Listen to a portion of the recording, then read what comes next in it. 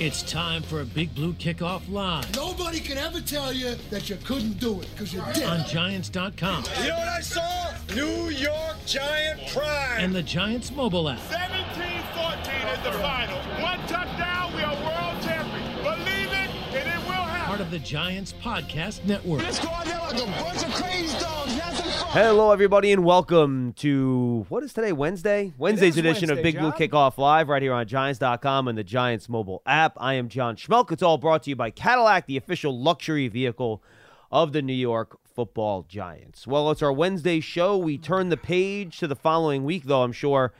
With everything that's been going on, there's going to be a lot of big picture questions today, and that's great. We'll be doing that really for the rest of the year here as we move forward here with the Giants at 2-7. There was some news from the Brian Daboll press conference today, which Paul and I just ventured in from outside, where it's quite chilly, by the way. It'll be nicer. Obviously, Dallas game is in a dome this week, so no reason to worry about that. But for once, Coach Brian Daboll not holding the cards close to the vest, naming Tommy DeVito the starting quarterback this week. Yeah. So we know he's going to start. Dory Jackson not practicing with a concussion. Evan Neal with an ankle. And again, he says he's week to week, not day to day. So I think we have a pretty good idea that he's not going to play this week. And then Deion Jackson had the concussion as well. Right. He did not practice. He did not mention anything about the running back that missed the game on Sunday, and now I'm having a complete mental break. Jashawn Corbin, thank you. He did not mention whether or not he's going to practice today. Remember, he missed that game on Sunday with a hamstring. Nobody asked him about that. Yes. So that was most of the news from the press conference, Paul. Yeah, mentioning that Barkley would be number 2, he explained that because DeVito had been here all season long, he knows the playbook. He's done everything that they've asked him to do. He's prepared well. He's worked hard on the scout team. I get the sense that, this is his reward for that. I also get the sense that because that is Daboll and Shea Tierney, the quarterback's coach, know Barkley well from Buffalo, I get the sense that Barkley isn't far away from potentially getting into a game if they need to get that relief pitcher up in the bullpen, if you know what I mean. Yeah, and the Giants also announced they signed quarterback Jacob Eason to the practice squad. Yeah. So that's another guy they'll have on the roster here. Remember, he was here for 2 days of mandatory minicamp as a tryout, was it? Or the end of OTAs? It was in June at some point. I don't remember the date, but he had a cup of coffee. And it was in June. It was towards the end of the spring season. And they basically decided after seeing him here that, no, we wanted to stick with DeVito, but now Jacob Eason will get another shot here. So that's the news. Not surprising. Look, it makes sense. Tommy DeVito should be the starter this week.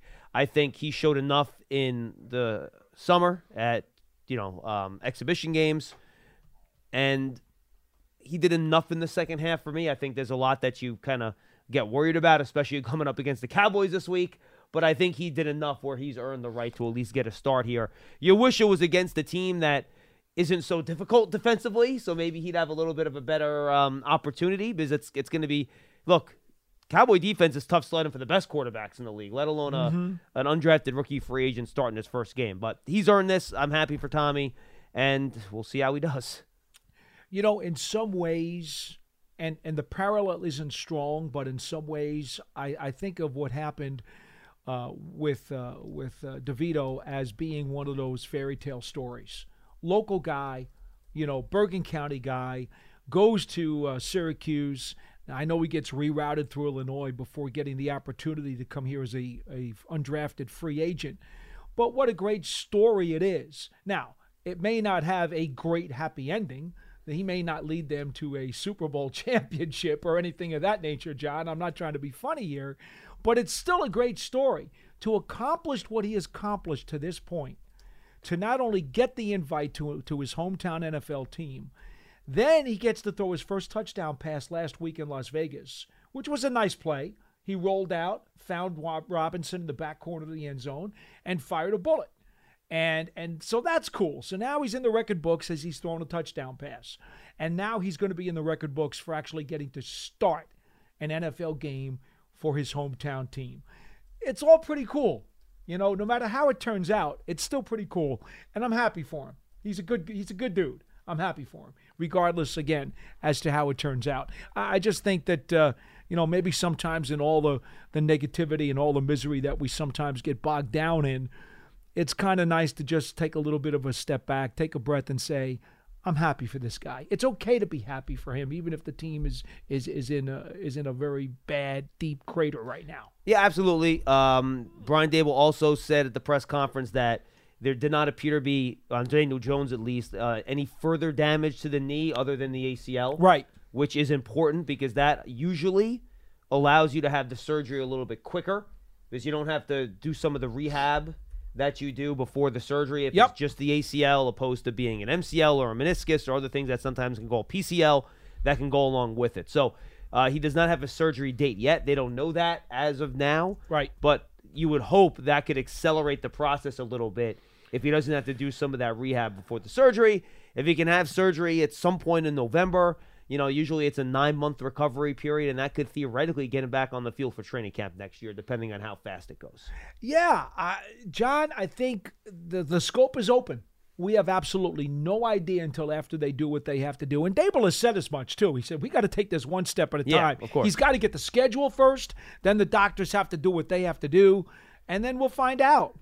And who knows, by the way, what the doctors find when they go in there also. You know what I mean? No question. Look, that's the other thing, right? He walks off the field the other day, all right, under his own power, walking slowly, but walks off under his own power the other day. He was jogging in between plays after the initial play where he hurt the leg. Did you have a gut feeling like, oh my God, it was his ACL? I didn't. Did I think it was his ACL? No, because the way the knee kind of moved, it looked more like a hyperextension MCL situation. That's to me exactly than an ACL. how I felt. I was down there on the sideline. And even on the drop back, I wasn't sure. I thought maybe, because look, I thought it could have been an MCL, not an ACL, which obviously isn't nearly as serious. I initially thought when I watched it. And again, we're no doctor. We're just right. Whatever. We're not saying that. Just saying as an observer watching the game, right? He goes down like that, and I'm thinking to myself, okay, sprained MCL, maybe even a bone bruise. Yeah, sure. That's what I'm thinking. And he comes off, and after he gets out of the tent, the trainers walked off with him through the tunnel. The truth is, at that point, I did not even have ACL in my mind. And that's why, and it was only a couple of minutes later. Well, let me put it this way. That it was like, oh no. I mean, once I saw him have the drop back, did I know that that's what it was? No, I did not. But was that like, oh boy, this could be a problem? Like, it was in the back of my head at that point, where that could obviously be what it could be. I mean, I thought MCL bone bruise, he's going to be out 2 to 4 weeks. I did not initially think until a couple of minutes later that, this could be worse. I didn't think it was going to be whatever. I mean, look, I didn't think 2 to 4. I thought like torn MCL, which can be you did 8 weeks. Yeah. I mean, once his leg couldn't take his weight on the drop back. Yeah. That's more than a minor, sprain. You know what I mean? I was just trying like hell not to think the worst. Shocking. And then when it became obvious a couple of minutes later that I guess, I don't know, it was one of the national writers had put out on Twitter that their understanding was they believe. Rappaport and Garofalo put it out there, Mm-hmm. And once that hit, and then obviously word to the sideline, the teammates kind of got word of it, and it was just like, oh my goodness. It just changed the entire complexion of the mood of what was going on. Yeah. It was rough, John. It was, You were on the sideline. I know you told me that it really, you could sense the players kind of downtrodden after the whole thing went down. Right? I could sense how they had a very, very, gut-wrenching feeling in their heads and in their hearts about what had just happened to Daniel. And I told you this on the postgame show. I will say it one more time for people who didn't listen to that program. The toughest part about it wasn't just a gut punch. It was a gut punch after the guy had successfully come back to the field.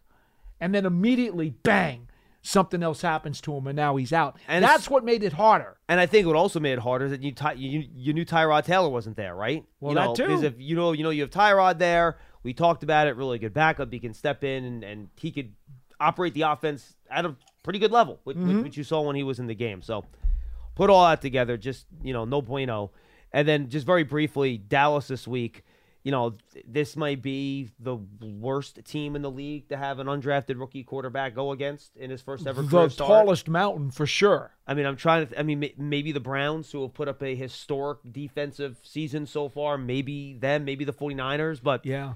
top 3 easily. It's just not that the Cowboys are talented, it's the way they play defense, Yeah. right? Yeah. They mix up their coverages, they play man, they play zone, all their stunts, their blitzes, their individual stars, they're third in the league in interceptions, just go up and down the list. It is a nightmare scenario for a rookie quarterback. The one thing about Danny DeVito is he won't back down from it. Or how about Tommy DeVito?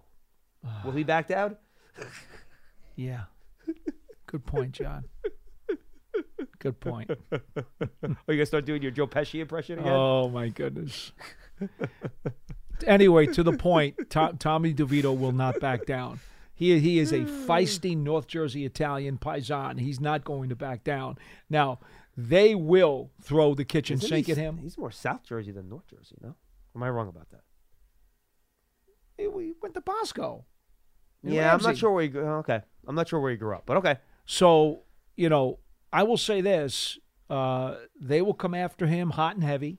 They will try to confuse him as much as possible. They will hit him as much as possible.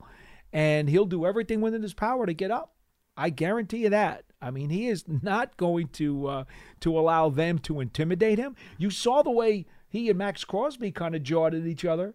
Yeah, he's got to get the ball out quicker. Well, he does. Be mission He number does. 1 in this particular There's no game. doubt. No doubt. Because Dallas will hit him a lot in this game. But to Tommy's credit, okay, he will not wilt. And I've seen guys who will wilt under that kind of heat. Yeah. All right, let's open up the phones, guys. 201-939-4513. We have some open lines if you want to get in. Now is the time. We could talk about the Giants, Daniel Jones, Cowboys, big picture stuff, whatever you want to talk about. We're here with you on Big Blue Kickoff Live. Don't forget, go subscribe to the Giants Huddle podcast. A lot of good stuff on there. Right now, my interview with Sean O'Hara is up there.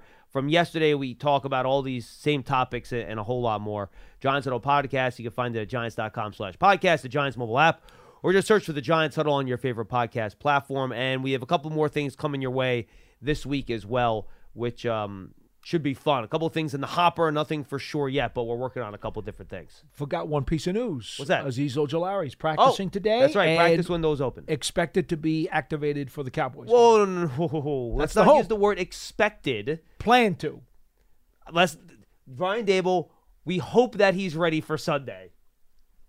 Okay. I'll go there.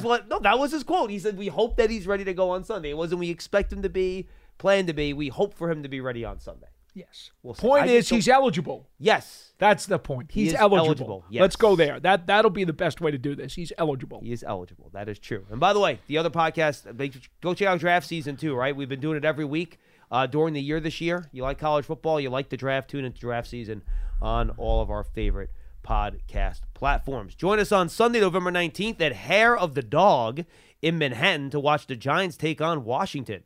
Enjoy Modelo drink specials, meet a Giants legend, and enter a raffle to win game tickets and more. Visit Giants.com/bar network to learn more. All right, let's go to the phones. 201-939-4513. 201-939-4513. Hugo in New Jersey will lead us off today. Hi, Hugo. Hey, good afternoon, guys. What's up? I wanted to chime in on the Leonard Williams trade because I haven't had an opportunity to. I like the trade quite a bit, but also like Leonard as a player. Although I must say I always viewed Leonard strictly through a lens of opportunity cost, and this is what I mean. We gave up a 3 and a 5 for Leonard Williams, Right. But one of the things a lot of people don't talk about is we lost sort of the financial flexibility to retain good defensive linemen like Davlin Tomlinson and B.J. Hill. So when I thought about Leonard Williams, I always thought about it in terms of would I rather have a package of a third, a fifth, Davlin Tomlinson, and B.J. Hill. And I think I would take the latter over Leonard Williams. Now, the good thing about Joe Shane, I think... Now, Hugo, I will say this very quickly. Leonard Williams has aged a lot better than Dalvin Tomlinson has. Like, he's been a much better player over the last few years. If they had kept Dalvin Tomlinson, they wouldn't have drafted Dexter Lawrence. And B.J. Hill was at that point a backup rotational player, and they were desperate to get a center, and that's why they traded him, because they didn't think he would fit inside the scheme, and he wasn't going to get a lot of snaps. Oh no, Hugo, I totally understand your point. I was just making the point that Dalvin has not been great since moving on. No, from the Giants. I'm pretty sure Dalvin and Dexter were on the team in 2019. Pretty sure of that together. So, okay. Right. Well, look, that aside, but they knew that Tomlinson was going to move on. That's why they drafted Dexter. He was the heir apparent. He was going to take the spot. Well, I think one point I would make is we got to get out of this cycle, and I think Joe Shane's already getting out of the cycle of drafting good defensive linemen, developing them, and then letting them go. Because eventually we just chase our tails. We don't have depth, and we're weak in the trenches and against the run. So that's got to stop. But anyhow, I think the good news is that Joe Shane subscribes to the principle of the only guys who get really mega contracts are really excellent players as opposed to very good players. So therefore, good contracts for Dexter and Andrew Thomas and the like. Well, I would say this. Look, I think right now, Hugo, the evidence we have is that they've tried to retain most of their own guys, right? They've signed Andrew Thomas. That's exactly they right. signed Dexter That's Lawrence exactly right. and also Daniel Jones, and they signed Saquon to the franchise tag. So those are the major players, and we'll have more evidence with guys like I think a good piece of evidence this offseason, honestly, will be Xavier McKinney. How does he handle that? And we saw that, I think they wanted Julian Love back last year. I think if Julian Love could go back in time, he would be back. They offered him a fair deal, but he just, he decided to try to get more elsewhere. So I think McKinney will be a good test of your theory as we head into the offseason in 2024. Well, I don't want to make my entire call, but I think as a roster building strategy, more money should be allocated to the trenches and less to peripheral players such as safeties and so on. But anyhow, that's me. We can talk about that, Hugo. That's fine. Do you want to have that debate? I'm happy to. That's more of a discussion for the off season, I think. Got it. But anyhow, look, I was really disappointed in the performance against the Raiders, specifically on the defense, and I agree with some of the other callers who've come out and said that the defense looked flat and somewhat unprepared to play early in that game.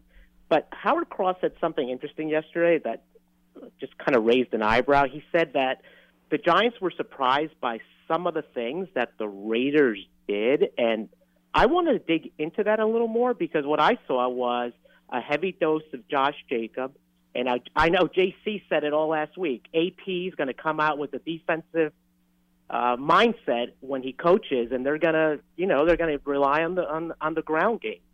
So I'm really wondering what was surprising about. And the other thing we obviously expected was a lot of energy due to the changes and the leadership that Antonio Pierce. So yeah, Hugo, I'll be honest with you. I did not hear Howard make that comment, so I don't know what he's referencing. I know, Paul, did you ask Dexter Lawrence that question in the post-game locker room? I did. What did he say again? And his answer was, it's the same team that we saw. So he was kind of frustrated and disgusted after the game and really didn't want to talk about it very much.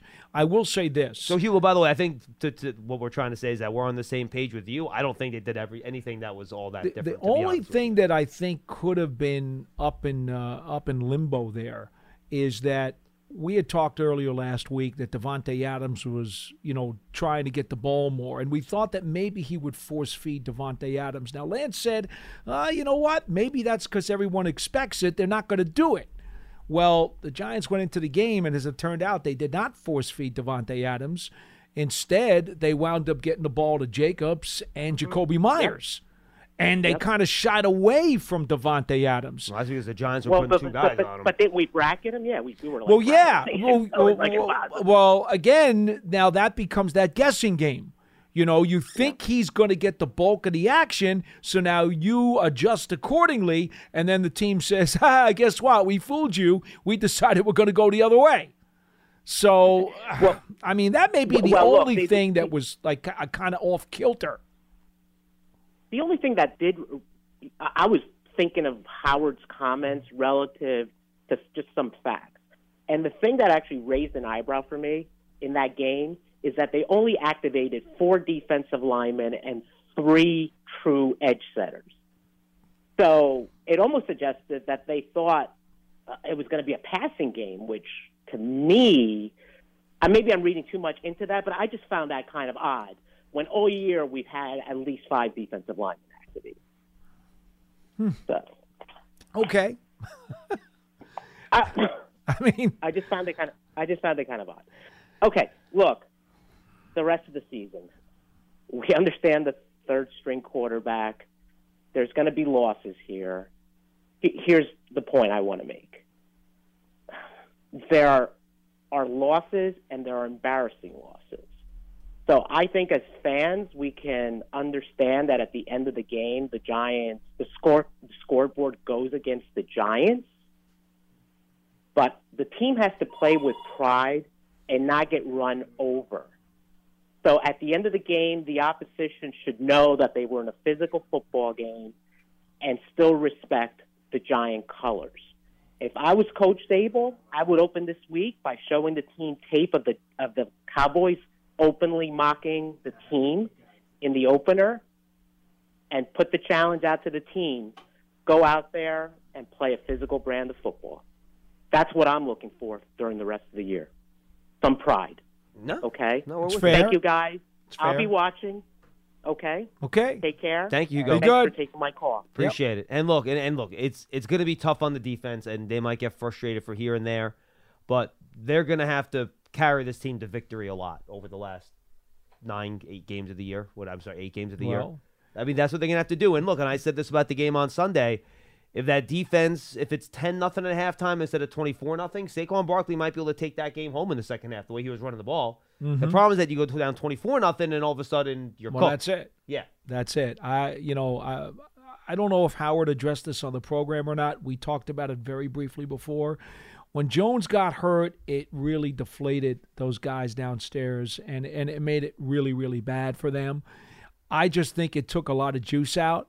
Now, that's not excusable. These guys are professionals.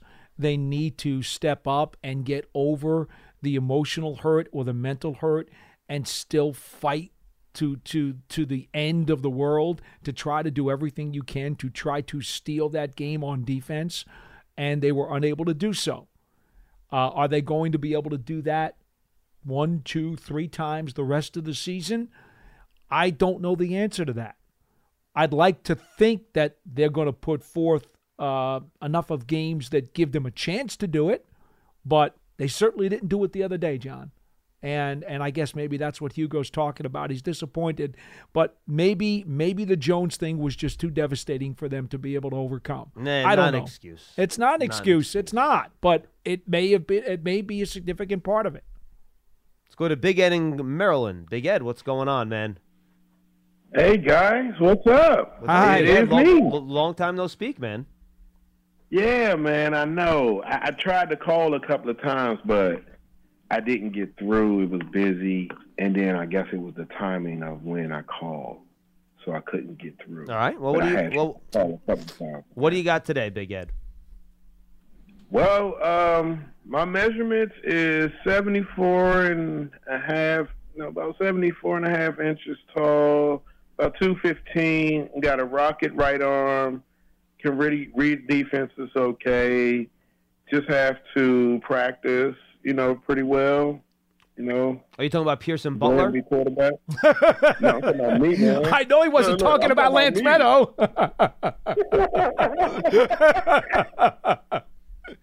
Hey, look, I'm talking about me. I need to come up the quarterback, apparently.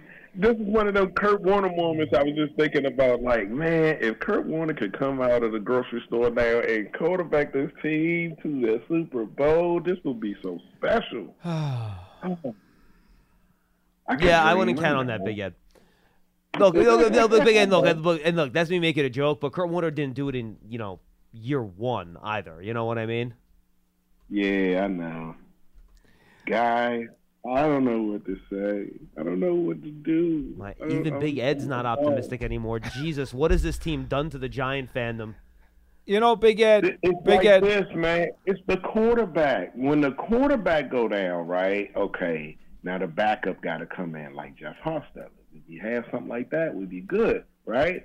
But then when the backup go down, oh, man, now we in real trouble. How are we going to maintain?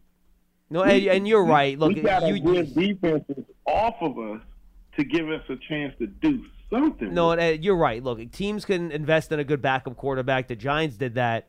There is no team in the NFL that has a third-string quarterback sitting there that's plug and play, ready to go. It's the same scenario that it would be for pretty much any NFL team. I know. It's always the unfortunate. That's the only reason why I say we have a losing record is if some people were hurt. And sure enough, some people are hurt. Yeah, I mean, look, there are two things that have sunk this team this year. Injuries, and then they've come up short in some big moments in close games. And those are the two things that have gotten the Giants to where they are today, Paul. You think that's fair? That's very fair. And, a few weeks ago, John and I sat here and we called it the perfect storm. Well, a typhoon has now hit this team. It's okay? like you have like a hurricane, but then like the earthquake hit like while the hurricane's happening. It's not great. It's brutal. Or maybe it's the earthquake that causes the tidal wave. The only thing I could say, Big Ed, is at some point you finally just throw up your hands and say, look, the football gods basically spit on us this year. There's nothing you could do about it. It doesn't help to stress over it. It doesn't help to get angry over it. It doesn't help to try to figure out what the hell happened because it all just happened, and some of it is just very inexplicable. Now, to be clear, you just got to deal with it. Paul has not reached that stage himself yet. He hopes to get there over the next couple of weeks. Hey, guys, man. I had it so seriously, like, I couldn't believe what I saw. The first game, I had us beating them 40-0. Now them beating us 40-0. Yeah, it went backwards. I thought that was going to be a great way to like, start the season. I did too. Man. Yeah, I know. Thank you, Big Ed. I know, man. I'll try to get with you guys again before the week is out. Always good to talk to you, man. Appreciate the call. Hey, look, and now you figure out a way how to move forward here, right? We'll see what happens with the quarterback. You don't know when the Giants are drafting. You know who's going to be available, if you're able to trade up or not trade up. We just don't know the answer to those questions. Obviously, if you guys want to call up and give us opinion on it, you certainly can. We're just not going to have an answer for you because we don't know what the circumstances are going to be when draft day comes. So, nope. But again, if you want to call, go tune into draft season. I've looked at a lot of these prospects. I'm happy to answer your questions about the players. I just don't know who the Giants are going to be in position to be able to select when we get there. But you look ahead now, Paul, and it's funny. I was kind of thinking about this, and Jeff and Maine, I'll get to you in a second. Like, if this would have happened last year, you would have been like, all right, fine. It's a new regime. It's a new head coach. Right. You knew it would be a long-term rebuild. Daniel, you're still trying to figure him out. He had a couple injury-plagued seasons before. Like, I'm not saying it would have been good or better or acceptable because, this is going to be, it's going to be a long year. More likely than not. Yeah.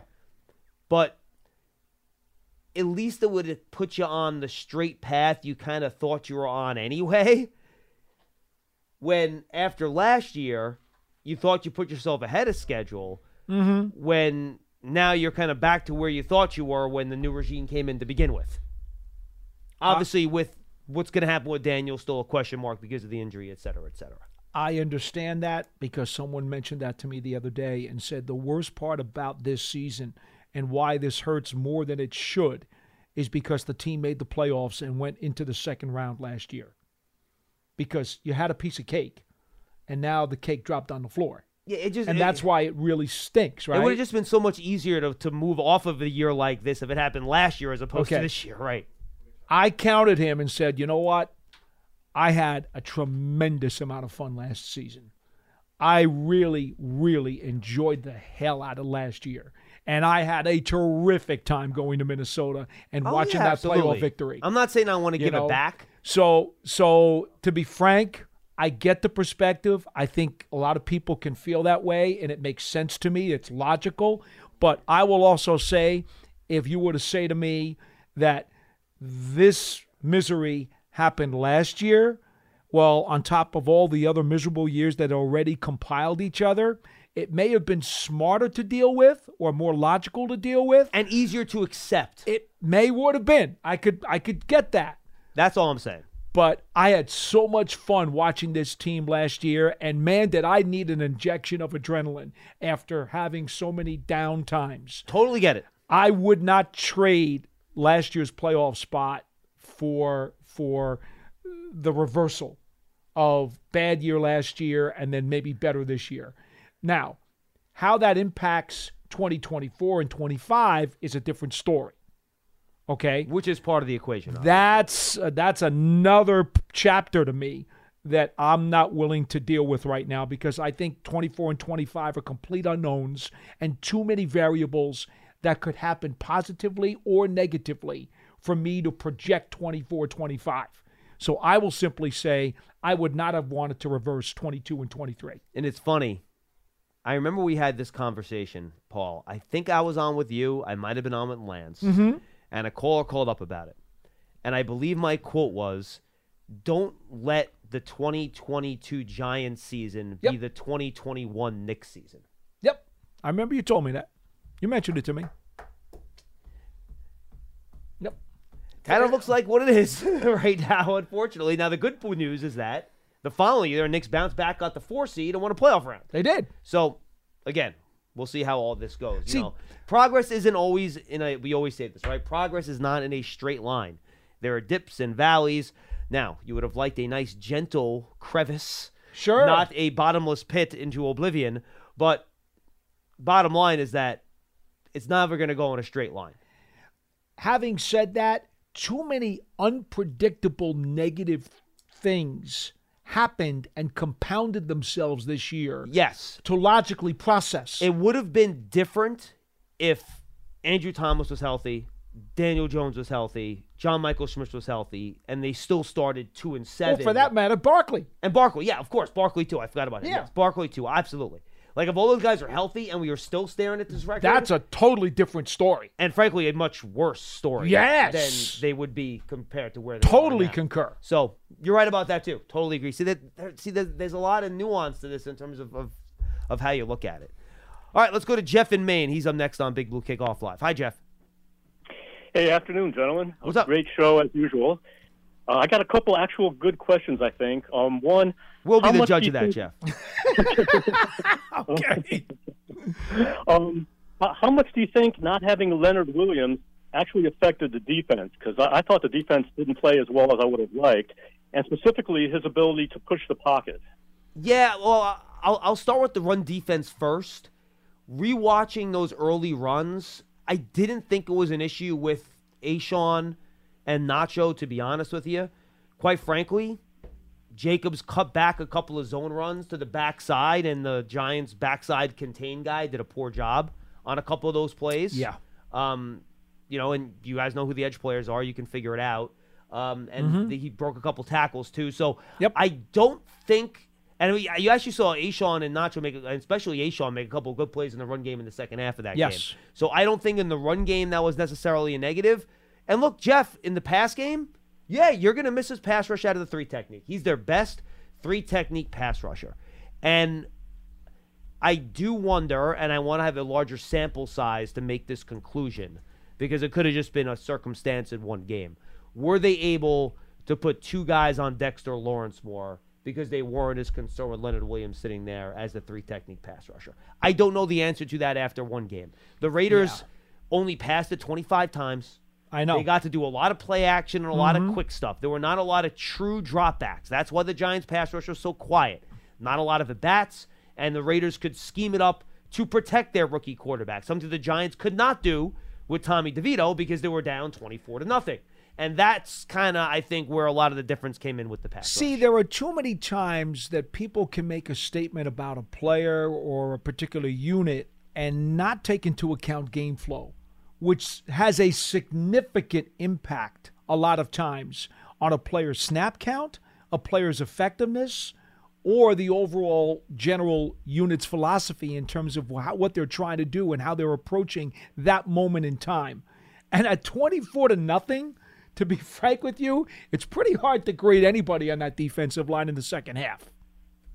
I would say in general, you would have liked to see them play the run better. No question. I would agree with that. But again, okay. But even with the run defense, if he can push Leonard Williams would push the pocket back. No, you're right. And that would kind of disrupt even the run game, wouldn't it? Or? No, yes, Jeff. In short, yes, but just from literally watching all the run plays, like I did on the old 22 this week, I did not see a huge problem with the job that Nacho and Ashawn did. I did not think they were the main culprits in that particular problem. 34 carries for 125 yards.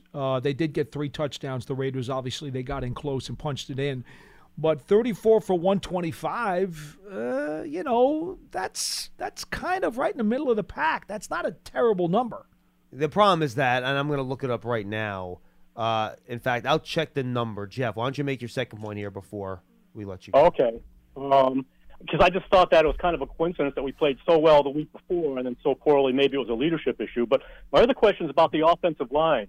Other than possibly Neal, I think we're improving, but we've actually got maybe 4 different players we could play at guard and maybe 2 different players we could play at right tackle now. Phillips, and the other guy there. But my question is, if some of them are maybe better at pass blocking and the other are better at run blocking, would you consider rotating them a little bit? I'm not a big fan of rotating. One, you can then give your opponent a tell as to who's in the game, to like what you're going to do. And Jeff, appreciate the call. So I don't think that's necessarily something you're going to want to do there. I think, like the Giants did at guard last week, and I think Brian Dable, after doing some rotating early last year, he's kind of gone away from that since. Yeah. And I think he's going to try to find something to stick with. Your take on that, Paul? Not only would I prefer not to do that, John, against a very complicated, multiple front Dallas defense, you're asking for trouble. Yeah. If you start rotating guys in and out. Second question, then who do you think the right tackle is going to be? If Neal can't go, which looks very well, there are 2 options in my mind, Phillips and Pugh. Now, if you make it to Pugh, now you're going to have to change the guard spot out because it's 2 spots. It would be Glowinski. Right. I would not, and by the way, he's played well. I would not have a problem. I would not have a problem with playing Glowinski either. Pugh has not gone to the right side yet. He would play not. left tackle and left guard. He has want to move? Do they want to switch sides with him? Because I thought in his career, though, he's played more right tackle than left. Yes, absolutely. So maybe they're not going to care about that. I thought Tyree Phillips did fine when he was at right tackle. So my guess would be they'll just try to stick and change the one piece rather than changing 2. But I don't know the answer to that question either. Phillips had one really rough pass rep where the quarterback got hit pretty hard. He just didn't execute the proper punch on his inside shoulder. But other than that, you're right. He wasn't bad. He kind of held up all right. Yeah, he was okay. Most of the Giant sacks, folks. I know this isn't really relevant. You mean against the Raiders? You're talking about against the Raiders? Yes. They gave up 8 sacks. Now I'm sure you felt the same way I did when you looked at it again. I've been yelled at for this opinion, but I think we do agree. Actually, go ahead. Really? Okay. Tommy did hold the ball too long on a few of those. And he ran into He ran into, I believe, 1 or 2. Mm-hmm. There was another one where he scrambled and ran out of bounds a yard shy of the marker, so it goes down as a sack, but it was really just he scrambled and gave them a sack because he ran 1 yard short. It was the best job I've ever seen an offensive line do in a game when they gave up 8 sacks. Absolutely. Now, that's not the same. And you got yelled at for that? I saw it the same way. Casillas was not happy with that opinion on the postgame show. Okay, we need to show him the tape of the game. He needs to go back and look at the all 22. We'll discuss this off the air with Jonathan. Well, he usually does. So I expect him to come in tomorrow. He needs to go see have this. A good feel for Are you going to be with him tomorrow? The goal is right now, yes. Okay, something changes. You need to bring that up to him tomorrow because that was the most invisible 8-sack offensive line performance that I've ever seen. Now, I want to be clear, though. I'm not saying the offensive line was great. I'm not going to say that either. They were slightly, I would say, below average. Point is, the 8-sack number is incredibly deceiving. Yeah, 8 sacks makes you think it was their second worst game of the year for the line, and it wasn't even close. And it was not even close to that. They actually, compared to a couple of other games this year, they were a lot better than some of the disastrous games earlier in the season. Yeah, like Max Crosby got 3 sacks. It was not even close to being his best game of the year. No. Like, he's played much better in other games. No. I'll give you a great example. Giants' offensive line played much worse against Seattle. than they did the other day against Las Vegas. San Francisco and San Dallas Francisco and the and Jets. Dallas. Absolutely. Yeah, no question. All those games. But yet, people are going to say the quarterback hits, the sacks. Oh, my God, they must have been terrible. No. The responsibility was a lot less on that offensive line than you think. You just got to watch the tape. I will say this, and this is similar to the Seattle game. It did get a little rough in the fourth quarter. Once the Giants had to pass a lot, it started to get a little bit rougher. It did. That was their worst quarter of the 4. Correct. By far. Just like the Seattle game. Remember, Seattle got, I think, 4 or 5 of their sacks in the fourth quarter. Again, it was the very snowball is downhill. And look, that's been consistent. When they've been able to stay balanced, run play action, move the pocket, get the ball out quick, because the score's close, much like all the games were last year, this offensive line has been functional. When things go out of hand and they get behind and they have to throw, things get very ugly very fast. It goes back to what I said 10 minutes ago, game flow. Yeah, absolutely. Game flow has a tremendous amount to do with individual or unit performances. If you take that out of context, you lose the understanding of how the game is developing. Now, let me layer this too, though, because I don't want to make people think that, this offensive line's great. You just can't do this or that. I don't think they're thinking that. I just want to make sure that's not how they're construing my point. And I feel the same way. Because you would like to get to a point, and there are offensive lines like this, where you can pass as many times as you want. It doesn't matter. Like, if you're the Eagles offensive line, you want to throw 45 times, you're fine. That is true. If you're the Dallas offensive line, you want to, not quite to the same extent, but if you want to throw 36, 37 times, you'll be okay. Detroit. Same deal. Absolutely. Chiefs. They can send Mahomes back there 50 times because they ever got a really good offensive line. It is a luxury to have that good a line. That's where you want to get, though. You'd love to. That's where you want to get. And the Giants are not there. No. So there are levels to this. And the Giants line is obviously, if you look at any of the advanced metrics, they're pass protection-wise near the bottom of the league. Mm-hmm. Not arguing with those stats at all because, look, it is what it is. I wonder if those stats, this is why I get mad at analytics people, those stats probably don't take into account game flow either. I'm sure they don't. They're strictly looking at numbers. I mean, there isn't a way to take right. game flow into that's why I tell people all the time, you look at analytics as the oregano on the pizza. It's not the cheese. It's not the dough. It's the oregano. Analytics don't take into account game flow. Other teams also go down big too, and they don't necessarily have lines that are operating at the same level. Well, because we only see the one team that we're watching. We're not spending time looking at everybody else's My point is that the games. Giants are not unique in games where they are down big. No, Other teams go through that too, is my point. It comes down to how good is your line. If your line is just mediocre to okay, well, game flow is going to sink you. Yeah, of course. Sure. If your line is really good, game flow won't necessarily sink you.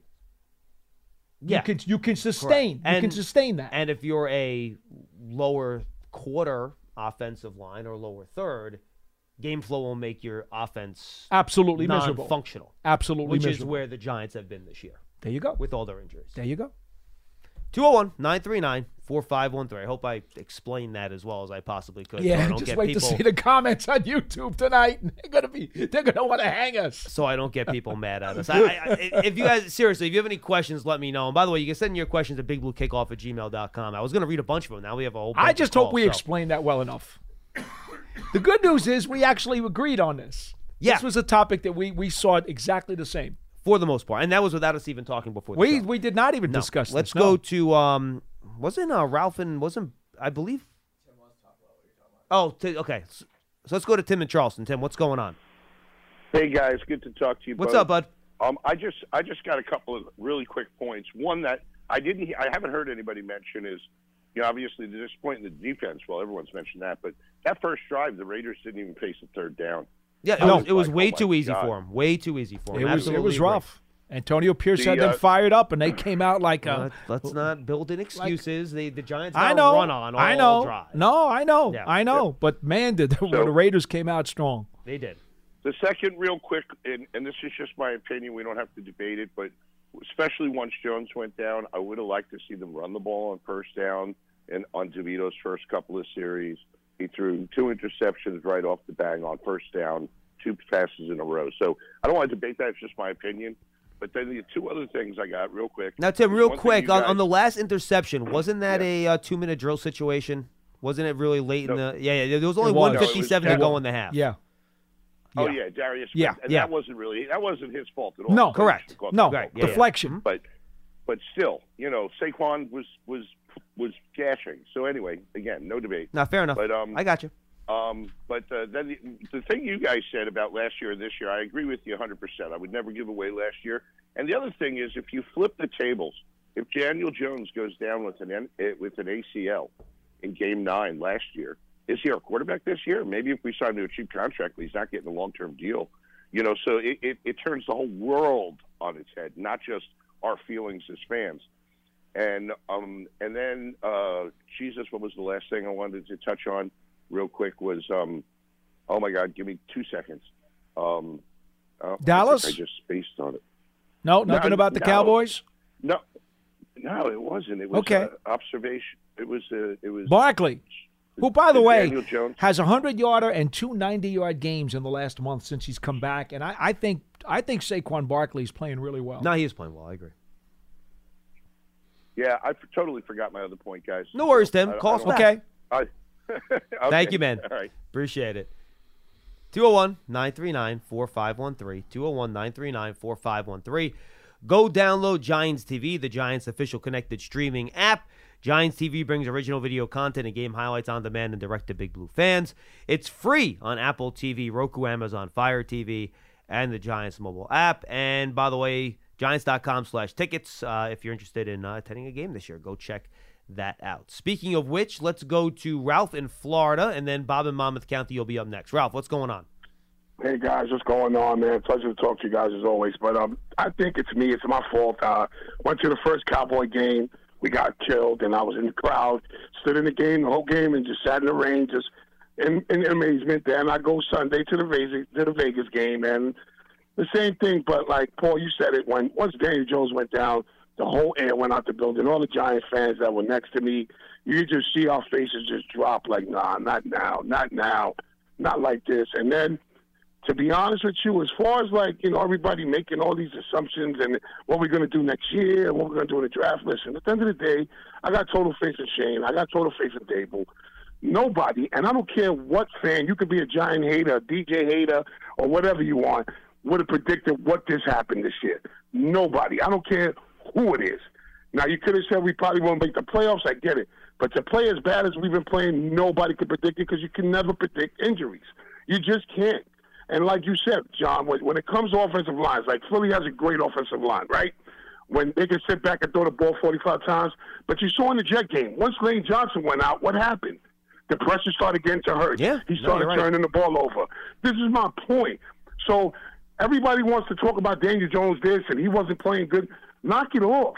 At the end of the day, when you don't have 5 functioning gentlemen at that line, giving him ample time to make decisions, make his reads, nobody's going to succeed. It's just like Mahomes against Denver. Everybody knew Mahomes was going to throw the ball. They couldn't put a touchdown up against a team that gave up 70. You understand what I'm saying? So everybody needs to pump their brakes. Listen, the season is what it is.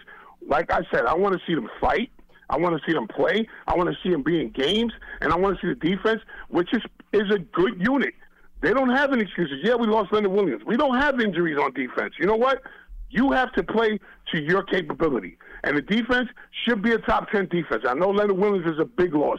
Hard to replace a man like that. I didn't want to see him go, but you can't get mad for what we got from him. At this stage of the game. Like, a second-round pick is great.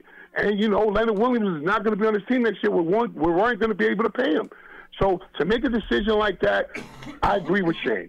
As far as the team, I totally agree. We have to fight. We have to play hard. We can't continue getting blown out.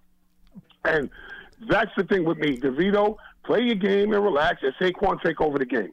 And I appreciate you guys. To your point before you go, Yep. in terms of understanding what you expected and what you thought the team would be, if I had gone in the reverse and said to you in August, guess what? You're going to lose Daniel Jones. You're going to lose Barkley for a month. You're going to lose Andrew Thomas for a month. If I had told you, right, well, month 2 and a months, half. almost. I would have told you. You would have said 0-9. Right? 0-9. Right? I would have said 0-9, of course. And that's the point here. If I had laid that out for you and put all those unexpected things that happened in front of you and said, these will happen. You think I'm crazy, but these will happen. What do you think you're going to do? You probably would have said, I'd be happy to get 2 wins. Yeah, exactly. I'm saying, listen, at the end of the day, everybody wants to make this and that. We were 2 yards away from being 4-4.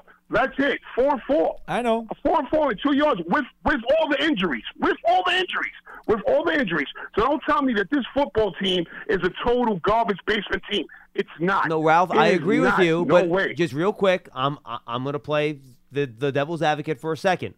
Go ahead. The Giants were 2 yards away last year from being 7-8-1 and not making the playoffs. I agree with that, John. There's no arguing there. That's why it's the one mantra of Bill Parcells that I disagree with when he says your record is what you say you are, right? I happen to disagree with that because I don't think the record is necessarily an accurate reflection of the quality of your football team.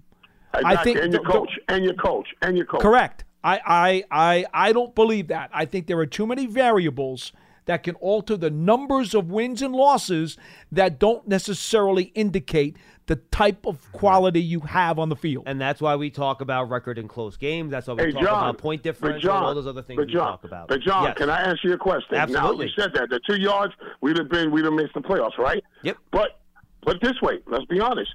In the same token, like I said, if we had the same team on the field in these 2 games, would we have gotten those 2 yards? That's my question, John. Oh, no, absolutely not. Last year, no, you wouldn't have. Correct. That's my point. We would have got those 2 yards. No, but I'm just saying, if we had the team that we had last year, as far as the players on our offensive line, our quarterback, our running back, do we get those 2 yards? Do we win the game in Buffalo? Do we win the game against the Jets? That's my point. No, Ralph, I hear you, but to Paul's point, though, there's also a lot of luck involved when it comes to winning one-point games at the end of games. So sometimes it's going to go your way, sometimes it's not. That's just the way the NFL works. It can be injury luck. And thank you, Ralph. Appreciate the call. Good call. And it can be officiating luck too. Yeah, absolutely. Sure. It happens. It can happen either way in multiple facets. Yeah, I mean that's why the NFL is what the NFL is, and that's why people love it so much. Everything's within, it's a whisper or a breath away from being a win or a loss on any given Sunday. It's so hard to win a championship in this league. And when you do, cherish it because you never know when you're going to get another chance. Yeah, you're right. Bob in Monmouth County. He's up next. Hey, Bob. Good afternoon, guys. Pleasure to talk to you. First-time caller, season ticket holder, Hi. and long-time listener. Well, thank you for calling in, Bob, and thank you for being a patron of both the show and the season ticket holder. Very cool. And John, the content you put out, and Paulie, all your insights is just phenomenal. Thank you. I'll throw Very that out kind. there. And now I'll go a wee bit negative, but hopeful at least. That's all right. Here I am. Here I am, a guy that wakes up in the morning in my Giants pants and my Barkley shirt after sleeping, and I think to myself, I still believe in the long-term love of this team. And at the same time, looking at what's happened, and nobody could have expected this level of implosion injury-wise. It's a tough league. It's a physical league when it's happened. But the level of difficulty that these poor guys have had this year, that's just unheard of almost. And so, but at the same time, I sit back and I go, we can't have the upheaval. We can't have a cleaning house. Certainly, the Mara and Tish are going to let Dable and let Coach and let Joe Shane do what they need to do, because it was going to be a long-term project. We just, as you guys well put just before, we made a few games work last year. We could have just as easily been 6 or 7 instead of 9. And I mean, even the Vikings went 12, but they could have had 9 or 7 or 8 in some of the games they played. So these things happen. But I look at it and I sit back, and as I'm thinking about it, I'm like, okay, am I a bad person because looking at the few winnable games I see on the calendar, do I want to just lose out and get a number 1 pick and start fresh? Don't go there. You are no. Let me just you are not a bad person for doing that. You're not a bad person, but don't go there anyway. I know. I mean, I had the good pleasure this morning, of all things, to meet O.J. Anderson at a function I was just at, and thinking about 86, 87. That's when I was coming out of high school, starting college, and it was just utter and complete excitement after a lot of years of suffering. Similar backdrop, right? And yet we would have those exciting years. Last year, I think you're right. We needed that infusion. We needed to believe again. At the fans thing this before the season started, I thanked Dexter Lawrence for bringing hope back into the building. I'm not feeling that hope in the building, and literally I think it's a Seattle game, I refused to sell my ticket when my buddy finished last minute because I didn't want to sell it out to another person coming in from out of town. It's a difficult thing to see the product. Danny last year was very decisive, and that's what I wanted to see going into that year. I wanted to make better decisions. John, you talked about this, and he did make better decisions.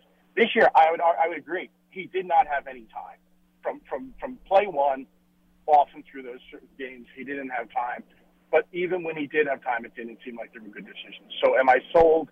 No.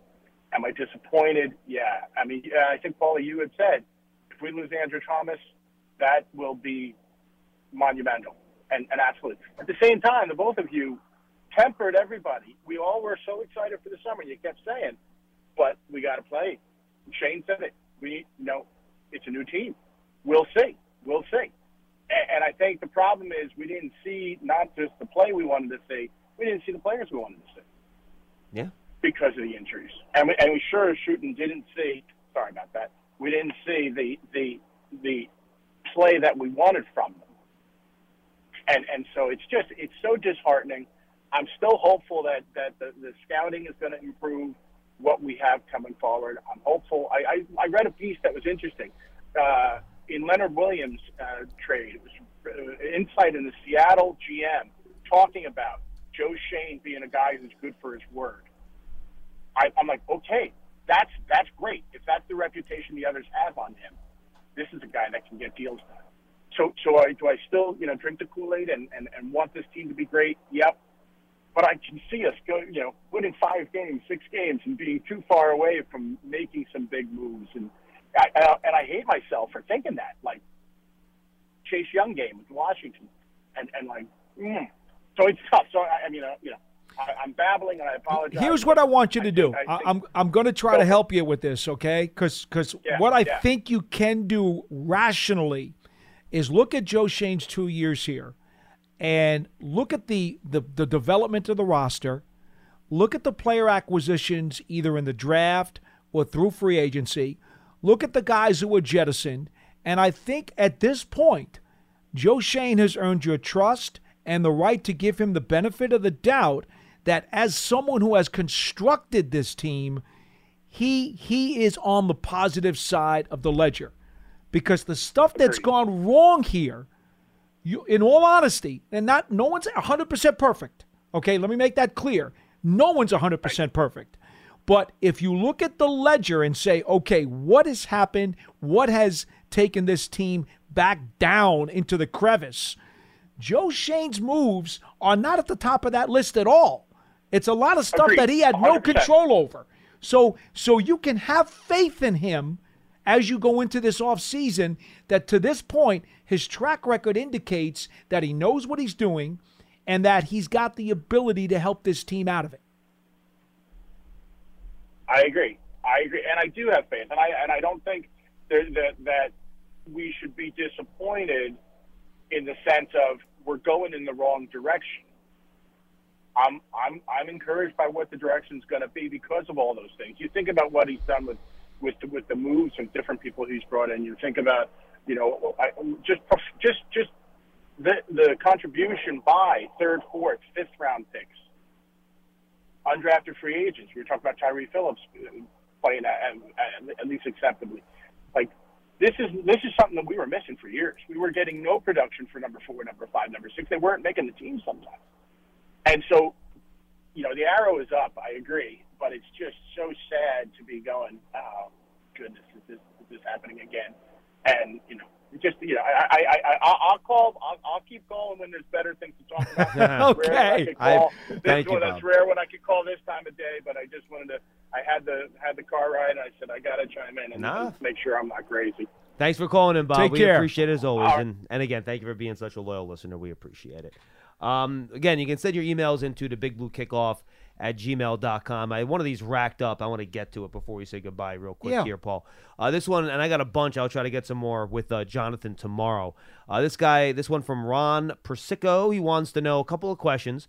Do the salary cap implications change if DJ retires as opposed to being just let go? I'm just curious. Yes, if you retire, a prorated portion of your signing bonus theoretically goes back to the team, and that's why he's not going to retire. The same way Matt Ryan is doing games for CBS, guess what? He's not officially retired because he didn't want to give back some of his signing bonus. Right. So, yes, but that's not going to apply. So there's no. also a potential application you can give into the league for long-term injury that can also give you some salary cap relief. But that's not this case. This is just a regular ACL. Correct. I don't see how that would apply here. Agreed. And then the second part of the question, with Tyrod Taylor on IR, is he still allowed to be in the meeting rooms and or practice, or is he prevented from joining these day-to-day activities? Meeting rooms, yes. Practice, no. Correct. Which is why they're leaving the door open for potentially, if he's healthy enough, to come back and play. Yes, and he has to sit out for 3 more games. That will get him to the bye week. So the first game he could return is that game against the Packers, depending if he's healthy enough to do so. We'll have to wait and see. And I'll just give my little speech. So you'll hear this probably a lot of times over the next month, so I'll just give it to me very quickly. As a fan, as someone that rooted for a very bad basketball team, the Knicks, for a long time, and I wanted to get as good of a draft pick and as many lottery balls as possible, fans, I get where you're coming from. If you want to root for that, I get it. It's as someone that had to do that for many years with the Knicks, it's not the healthiest thing, and it stinks. How many of those picks worked out? And it stinks to watch your team and root for them to lose. So I would suggest you don't do that because it's no fun, and it's awful. It really stinks. It's not fun. It's not good. But I understand it. That being said, players and coaches don't think that way. So Never. They're not going to handle it. If teams tank, it's because of the roster that the general manager puts together that previous offseason because they're not trying to win games and you're trading away talent and stuff like that. That does not happen mid-season, okay? That's not the way this works. So the team's not going to tank. They're not going to try to lose games. But I understand why you would think that's beneficial and why you might prefer that. Even though as someone that has done that with the Knicks, and I hated doing it, and it's still no fun and it stinks, I would suggest you don't, just because I think it makes your viewing experience and fandom kind of miserable as you're starting to do that. But I totally get where you're coming from. This organization That's my also speech. totally abhors even the concept of tanking. Yes. This organization will never do that. This organization doesn't have an ounce of blood in their body that would suggest to do that. 1,000%. They will not do that. Yes. It angers them to even think of that concept. Thank you for I've pointed it out before. Thank you for pointing it out again to remind people that you're 1,000% correct. All right, thanks for being with us on Big Blue Kickoff Live. I'm back with Casillas tomorrow, Lance and Paul on Friday, and then, of course, Giants and Cowboys coming away on Sunday. For Paul Dottino, I'm John Schmelk. We'll see you next time on Big Blue Kickoff Live.